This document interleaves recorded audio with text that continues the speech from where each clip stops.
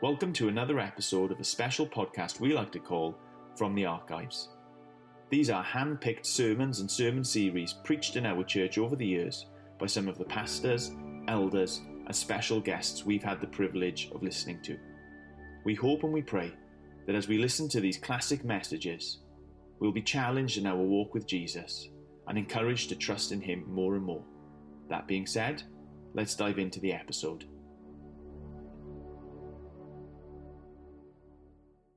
So we are up to episode 4 in our From the Archives series, and it just so happens to be episode 4 of our series Encourage, looking at the book of 1 Thessalonians. We've had Jonathan Thomas, we've had Matt Bounds, and now it is my privilege, my honour, my awkward situation to introduce myself. Yeah, part 4 was me preaching and trying to draw together a couple of the strands that had been laid down by Matt and John. We're in 1 Thessalonians chapter 2, and I'm trying to get us to think more about role models, think about relationships, and to think about how we interact with one another, but most importantly, to be basing that in our relationship with God in Christ. So it's thinking about action, it's thinking about reality, how we live out the encouraging truth of the gospel, keeping a special focus and a special mind on what we have through that gospel. So I should shut up and let you get on listening to my pre-recorded voice. Have you ever been to one of those, I'm still not sure of the correct terminology. It could be like a show, it could be called a conference, it could be called a fair. You go there as part of work, or maybe when you were trying to decide where you were going to go to university or something like that. Basically, they're vast halls, big kind of auditoriums that have been divided into little stalls where hundreds of different companies or universities or whatever the niche is have set up stalls to kind of inform and to sell. Conference, show, fair, and you go to these. A trade show sort of thing. And depending on what you're there for, what kind of trade it is, there'll be different companies promoting their wares. Now stop me if you think this is terribly awful, but I have never been to one of these trade shows or to these fairs or conferences actually wanting to find out what the people on the stalls have got to say or what they've got to sell. My sole motivation every time I've ever been to one of these is swag. Swag is the free stuff that they give away to try and entice people in. T-shirts, pens. Can you imagine how many pens you can collect in these shows? I remember once I got boxes of mints. I got a fold-up Frisbee in one. You know, a careers fair at the end of university. I remember going, I had no intention of a career with Procter & Gamble or who else was there. But I tell you what, I take the free pot noodle. It's like you go into these things and you might think this is terribly awful, but you listen to a tiny bit of spiel in order to get your free T-shirt, to get your free hoodie, to get your branded umbrella or your fold-away Frisbee. I think it's fair to say that 90% of the people who stop to talk to the demonstrators probably have that same attitude. Yeah, it's a lovely product, but you know what's lovelier? The free T-shirt. Thank you very much. Could I milk you for some more freebies? I've never looked at those stores as potential employers or people I'm going to do business with or whatever, just somebody to take from. Generally, we've got a pretty similar attitude when it comes to apps on our phone or services on the internet. Don't know whether you've ever thought about this. We're much happier, we're much more likely to use a service or an app if it's free, aren't we? We'll sign up to Facebook because it doesn't cost us anything. We'll use Twitter or Instagram because it doesn't cost us anything. But the attitude really that we have of wanting to have for nothing is revealed when we start seeing adverts in those kind of areas, spheres, where maybe a pop-up comes up from the internet site, or Facebook puts an advert in the middle, or Twitter shares with you a tweet and you say, I never followed that person. And you think to yourself, well, how dare they? How dare they interrupt me and show me an ad that I didn't ask for? because we want the service, we want the app, we want the product for free. We don't want to give anything back. We just want to bleed them dry. We want to milk them for all they're worth. We want everything we can get without giving anything in return. I use the Sky News app on my phone. I don't know why. It's just the one I go for. It was free. And every now and again, a little advert pops up, and it comes in such a way that my fat fingers tap it by mistake. I'd never tap it on purpose. And all of a sudden, it goes into full-screen video advert mode. Gillette. Do I need Gillette? I do need it. Will I use it? No. And it makes me mad because, hi, Sky News. I just want to take. I don't want to actually see you funded through ad revenue streams or however. That's none of my concern. I just want what you've got to give me for free, please. One more example in case those both missed you. Have you ever been to the supermarket and there's been somebody there handing out free samples? Yeah, like me, your antenna goes off. As soon as you walk through the door, you're like, there's free samples over there. I'm going to get some. Doesn't matter what they are. You go and they're free samples of washing up powder and I'm drinking it. No, that's not true. And when I get there, I want to have as much as I can. Free samples, I think, you chop them up a little bit small, is that? Maybe I'll need one or two to really figure out what's going on.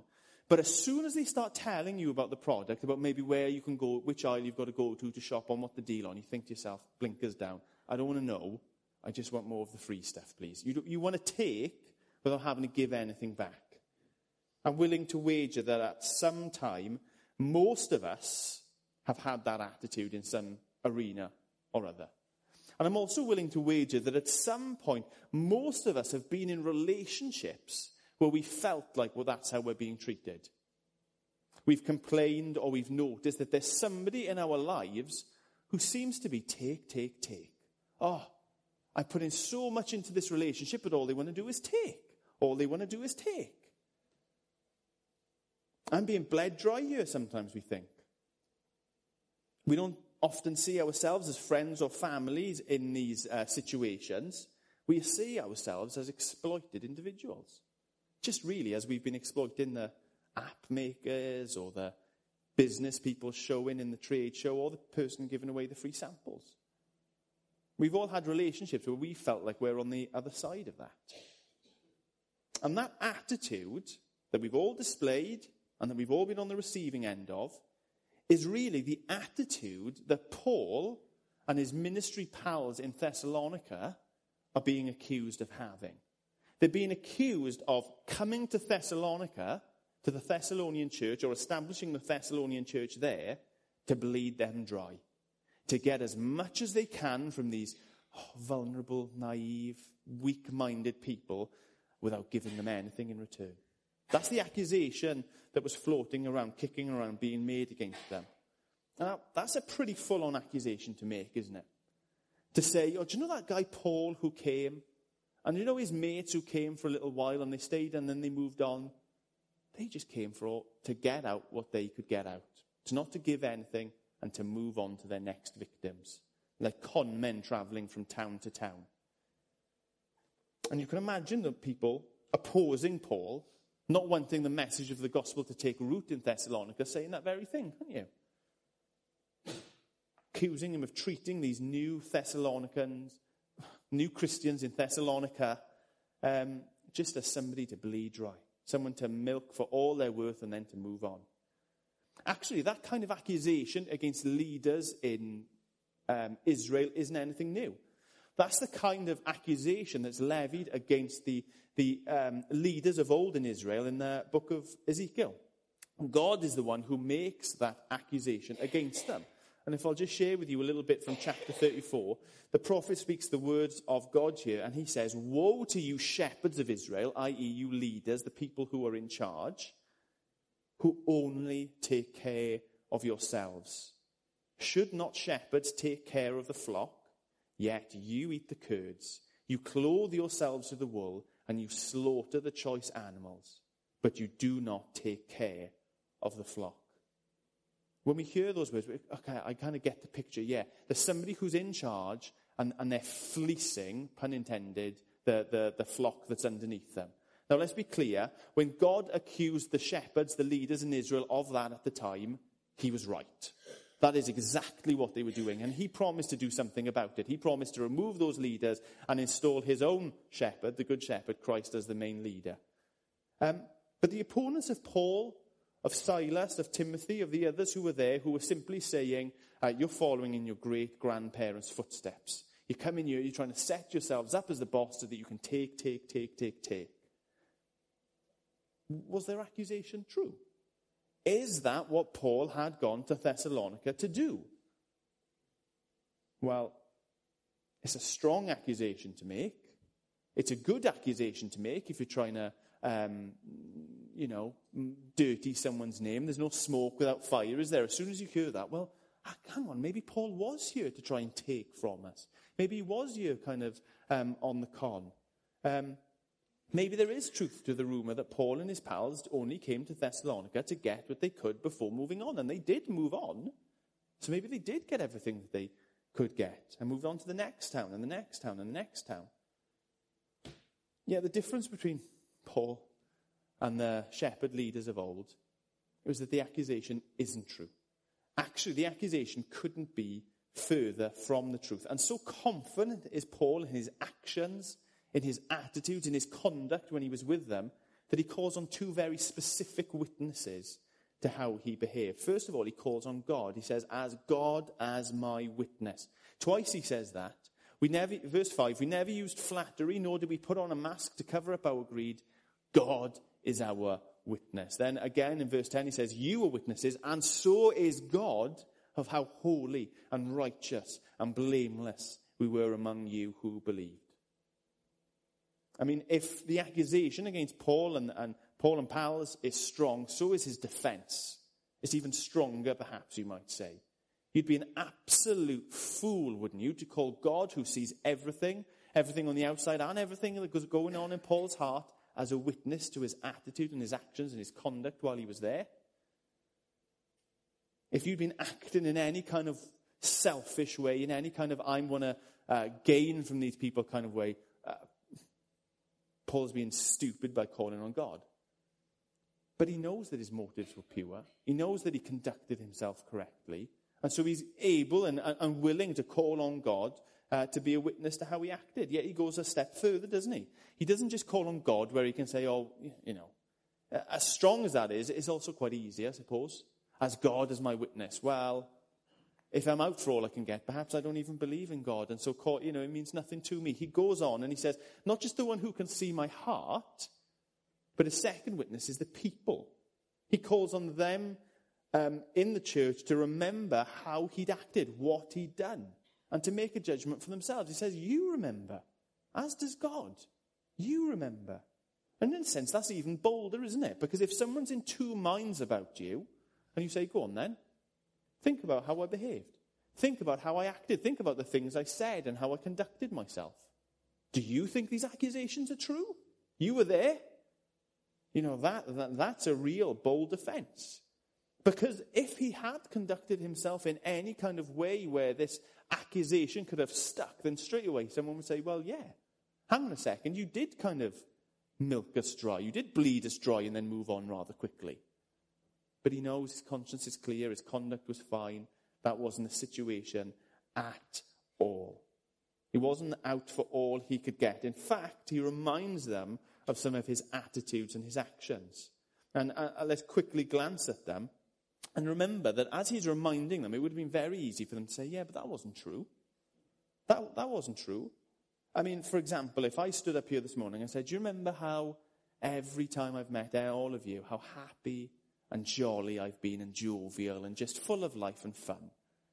Some of you would go, yeah, you are generally a jolly guy. Some of you would go, pull the other one, Sam. 80% of the time I see you, you look miserable. Charlotte, for certain, would know that I'm not jolly and happy all the time and full of life.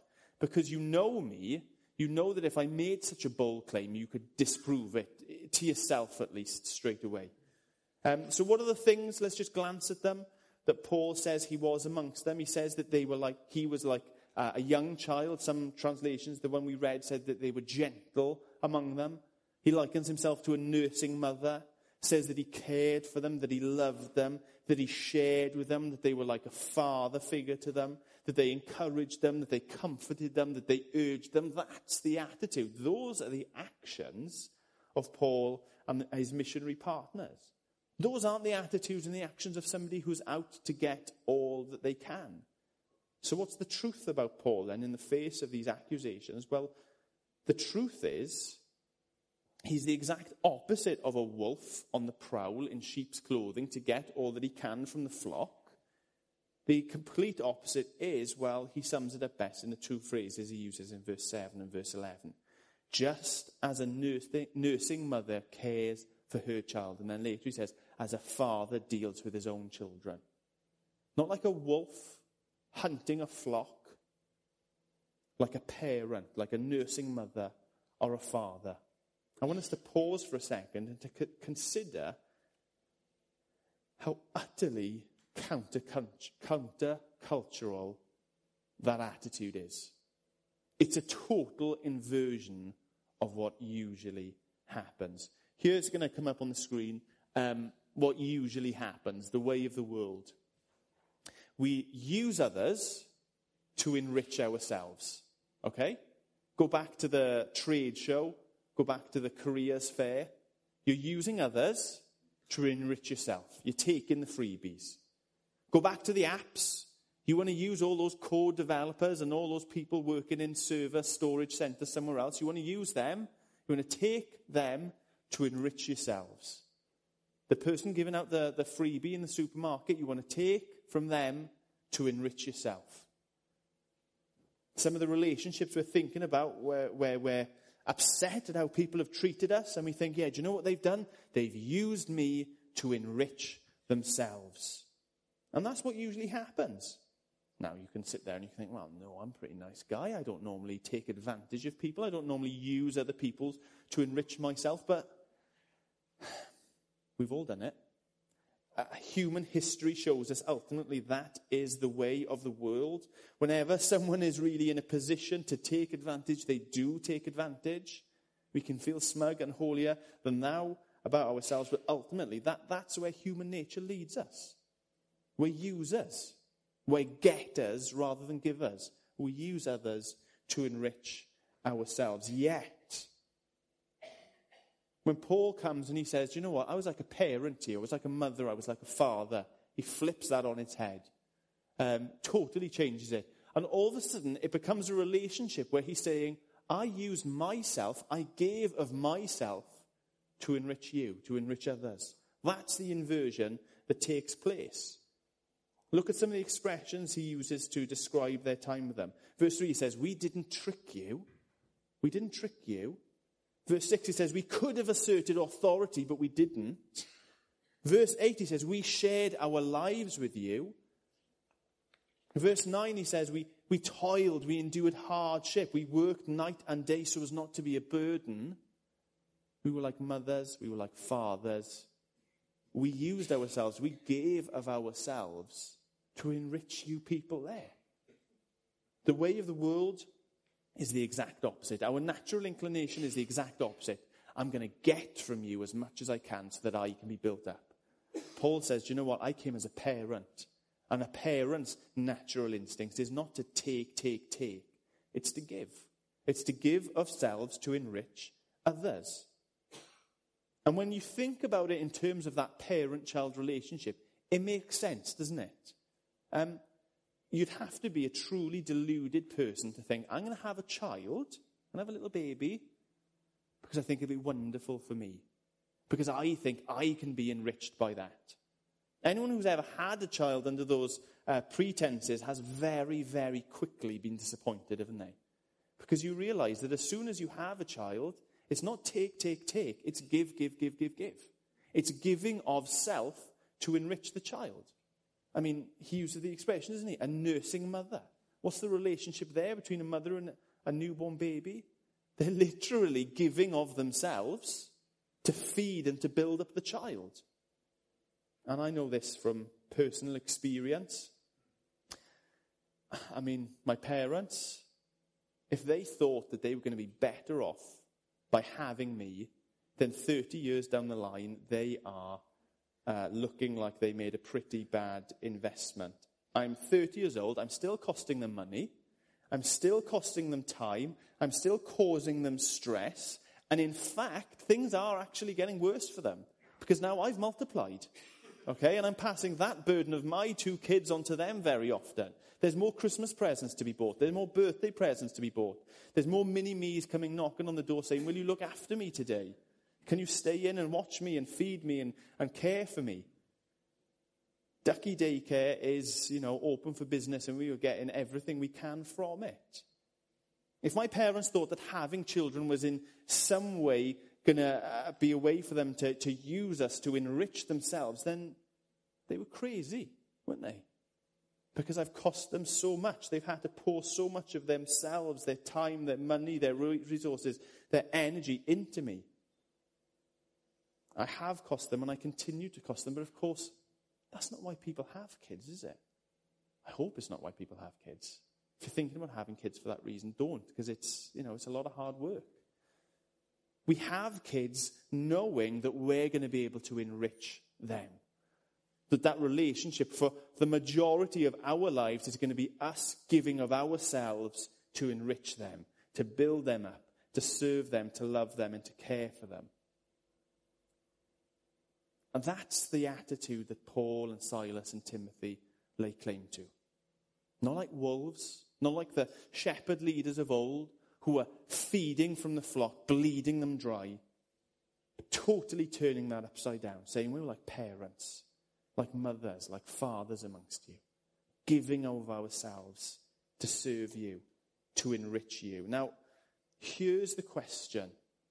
Was Paul just one of the greatest guys in history, just one of the smashingest blokes you'd ever meet, and bucked that kind of cultural trend?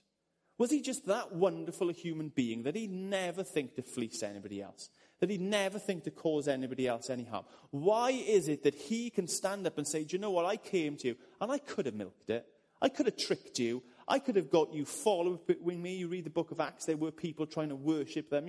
He could whip up a crowd. He says, no, I didn't want any of that. In fact, it cost me.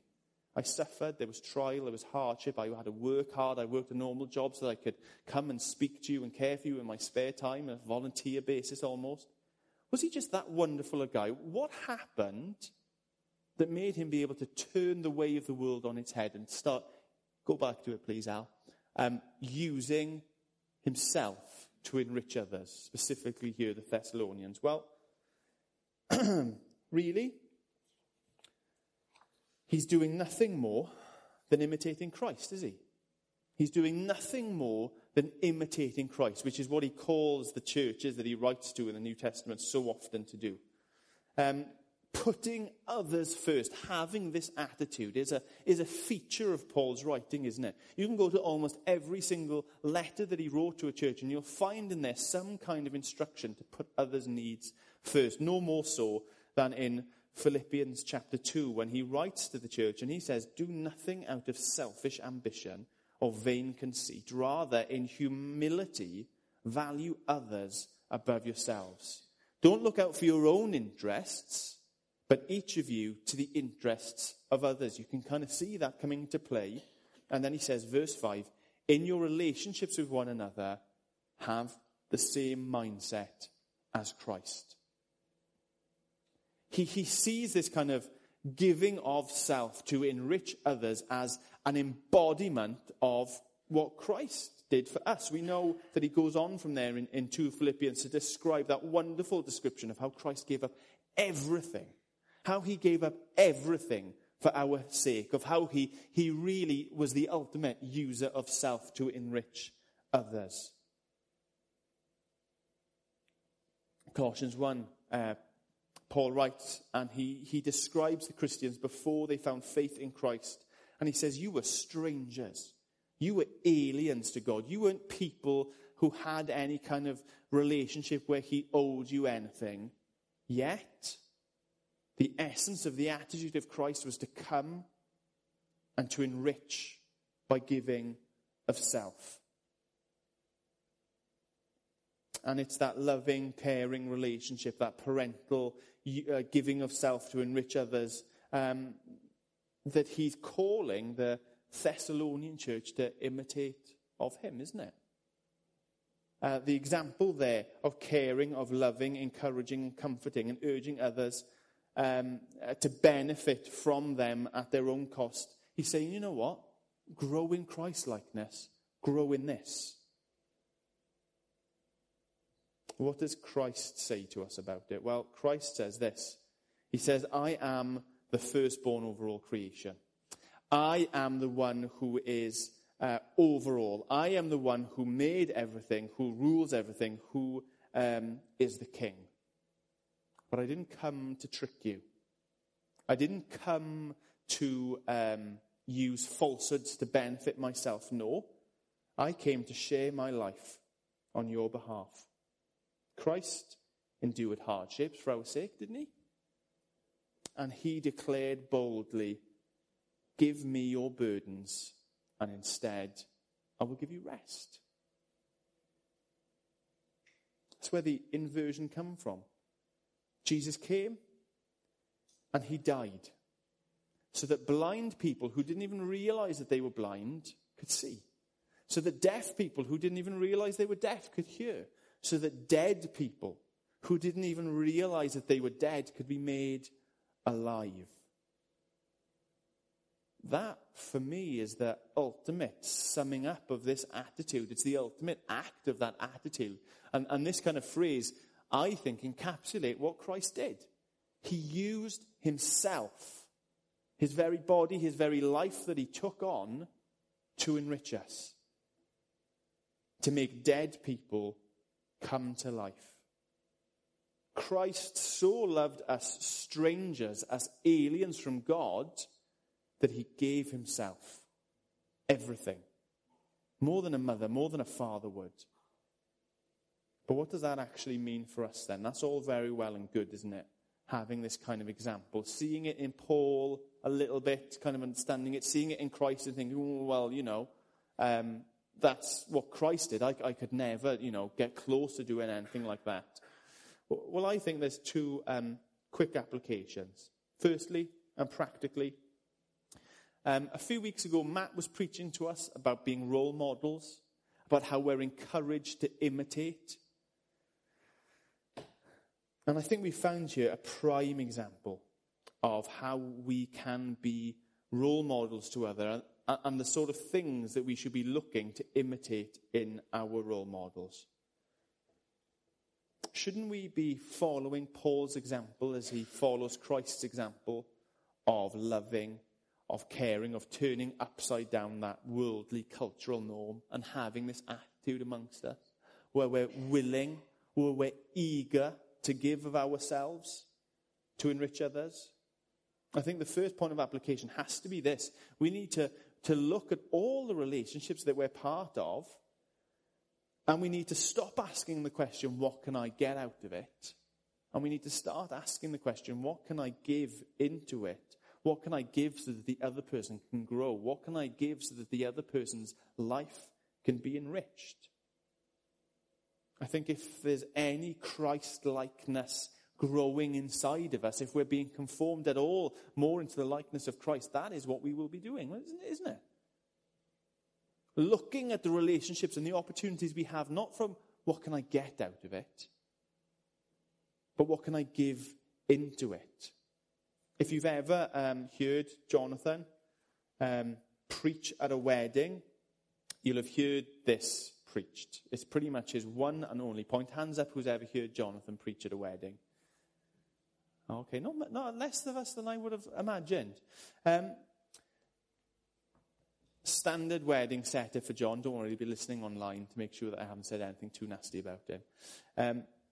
He does a decent job. He starts off and he makes a few jokes about marriage. He gets some laughs. He gets some eerie silences. But the main point that he always teaches when it comes to marriages is this, that we shouldn't view marriage as a 50-50 split. Give and take, 50-50. He says we should view marriage at least as 60-40. Give 60, take 40. And then he comes in with this line, and that counts for both of you. That counts for both of you. Now, the math doesn't add up, But the idea does. Can you imagine how strong and how healthy the relationships even in this church would be if truly husband and wife were trying to outdo one another, to outgive and to enrich the other? How much better off we'd all be. 60-40, looking to give more than we can get. Imagine what our church would be like if we took that attitude that John says should be there in marriage and applied it to all of our relationships and didn't just say, what can I get out of this? Or I'll only give up to a point. I'll only give you 50 if you've given me 50 back in return. No, if we had that attitude of wanting to give more than we take, imagine what our church would be like. Imagine what our communities would be like if we truly were out and out giving, caring, loving one anothering. How amazing would that be? And that's the first application, isn't it? If we have this role model in Paul, this example of him imitating Christ, then we too should be imitating it. And we should be looking to pass that attitude on to future generations. Enriching others by using ourselves. That's just being like Christ. And it's a seismic shift in our thinking, in our hearts, in our attitudes. But if Christ is in us, it'll be there. And it'll be growing in us. That's the first thing. Let's try and imitate Paul in that. Let's try and be a role model in that to other people. But secondly, and finally, I think this passage, this demonstration of Paul's parental attitude should remind us of the people in our lives who have the same attitude towards us. There's a hymn, I've never sung it, but I've heard it shared. And the chorus goes like this: count your blessings, name them one by one. Count your blessings, see what God has done. Count your blessings, name them one by one, and it will surprise you what the Lord has done. Now, as a church, we have been blessed by God. Paul elsewhere, he's happy to call the pastors, the elders in churches, literally gifts from God, sent from God to love in a parental way. As pastors and elders, that is ultimately the attitude that we strive to have on your behalf. Sometimes you'll think of us as being nosy. Sometimes you'll think of us as being harsh. Sometimes you'll think that we're not caring enough. And you know what? There will be times when those things are true. But ultimately, we're trying to imitate Paul as he imitates Christ, to love and to give ourselves to enrich you, the flock entrusted to our care. So there's one blessing that almost everybody in this church can count. That God has given them pastors and elders to look after them who are willing to love and to care and to give of themselves to enrich you, the flock. But if all you had was pastors and elders, if that's the only blessing you could number, then yes, I would agree with you, slightly shaky ground, because we failed and we will continue to fail to live up to the standard. We're bound to. I'm sure even the Apostle Paul from time to time failed to live this out. But here's the blessing I want us to go and to finish with, ringing out in our ears this morning, is that we have this parental figure in our lives who never fails. We have a Father who is God the Father. You see, there's a huge discontinuity between Paul imitating Christ and what Christ actually did. I mean, aside from the fact that Christ died to save us and all that entails, the huge continuity is this. Paul, myself, John, Matt, Peter, Wynne, we can come and we can have parental attitudes towards you, but we're never really a parent and child, are we? We're a pastor and a flock. We're brothers and sisters. We're friends. We're co-laborers, whatever you want to call it, but we're never actually parent and child. Yet, what Christ did, his actions, his willingness to use self to enrich us, means that we don't just have a relationship like a father and child with the Father. We actually have that relationship. We are actually adopted by God, sons and daughters, because of what Christ has done. He's not like a father to us. He is our Father. And that cannot change. If you are in Christ, you have been adopted, and that cannot change. No matter what's going on around you, no matter what's happening in any other relationship that you have, whether you're being used and abused in the 100 different relationships you might have, that fact will remain. Count your blessings that God is our Father. And he continues to give of himself through Christ, through his Spirit, to enrich us. Now that is pretty good news, isn't it? I mean, it would be nice for the Thessalonican church to say, yeah, okay, Paul, you treated us really well. We're chuffed about that. It would be great if everyone here could say, do you know what? Our elders, they treat us fantastic. They love us. They give of themselves. That's fantastic. If you could name 5 or 6 of the people in your life who treat you similarly, who give and give and give and enrich you wonderfully, great, thumbs up. But you know what? Relationships can change. Situations can change. People's temperaments can change. But God doesn't change. That's the great news. Ultimately, that was the good news for the Thessalonians. That through Christ they had been adopted. That they were sons and daughters of the Father. So let me close with these words that he uses in verse 19 and 20 of chapter 2. For what is our hope? What is our joy? Or the crown in which we will glory in the presence of the Lord Jesus when he comes? Is it not you? Indeed, you are our glory and joy. If Paul, just a father figure, like a father to them, could say that, how much more our actual Father in heaven? How much more delight, how much more joy and glory is there in our Father in heaven, who is our actual Father? Not just our father figure like Paul. Let's imitate Paul. Let's be people who live out this attitude, willing to use, to give of ourselves to enrich others. Let's do that, okay? I want that to be something that marks us as a church of selfless, sacrificial giving to one another. Because we'll all benefit from that. But as well, let's not forget. Let's count that blessing, how richly we are blessed by God, how he's given us father figures, but more than that, he has taken us, he has adopted us as his children. He, not sparing his own son, has brought us into his family. And he loves us with a father's love that goes far beyond those words that Paul shared. This goes far beyond the emotions we might have for our own children or grandchildren. That Father who will spare nothing to enrich our lives. Let's remember that. Let's remember that. Let's keep that at the forefront of our minds. That's the good news this morning, and I hope you agree.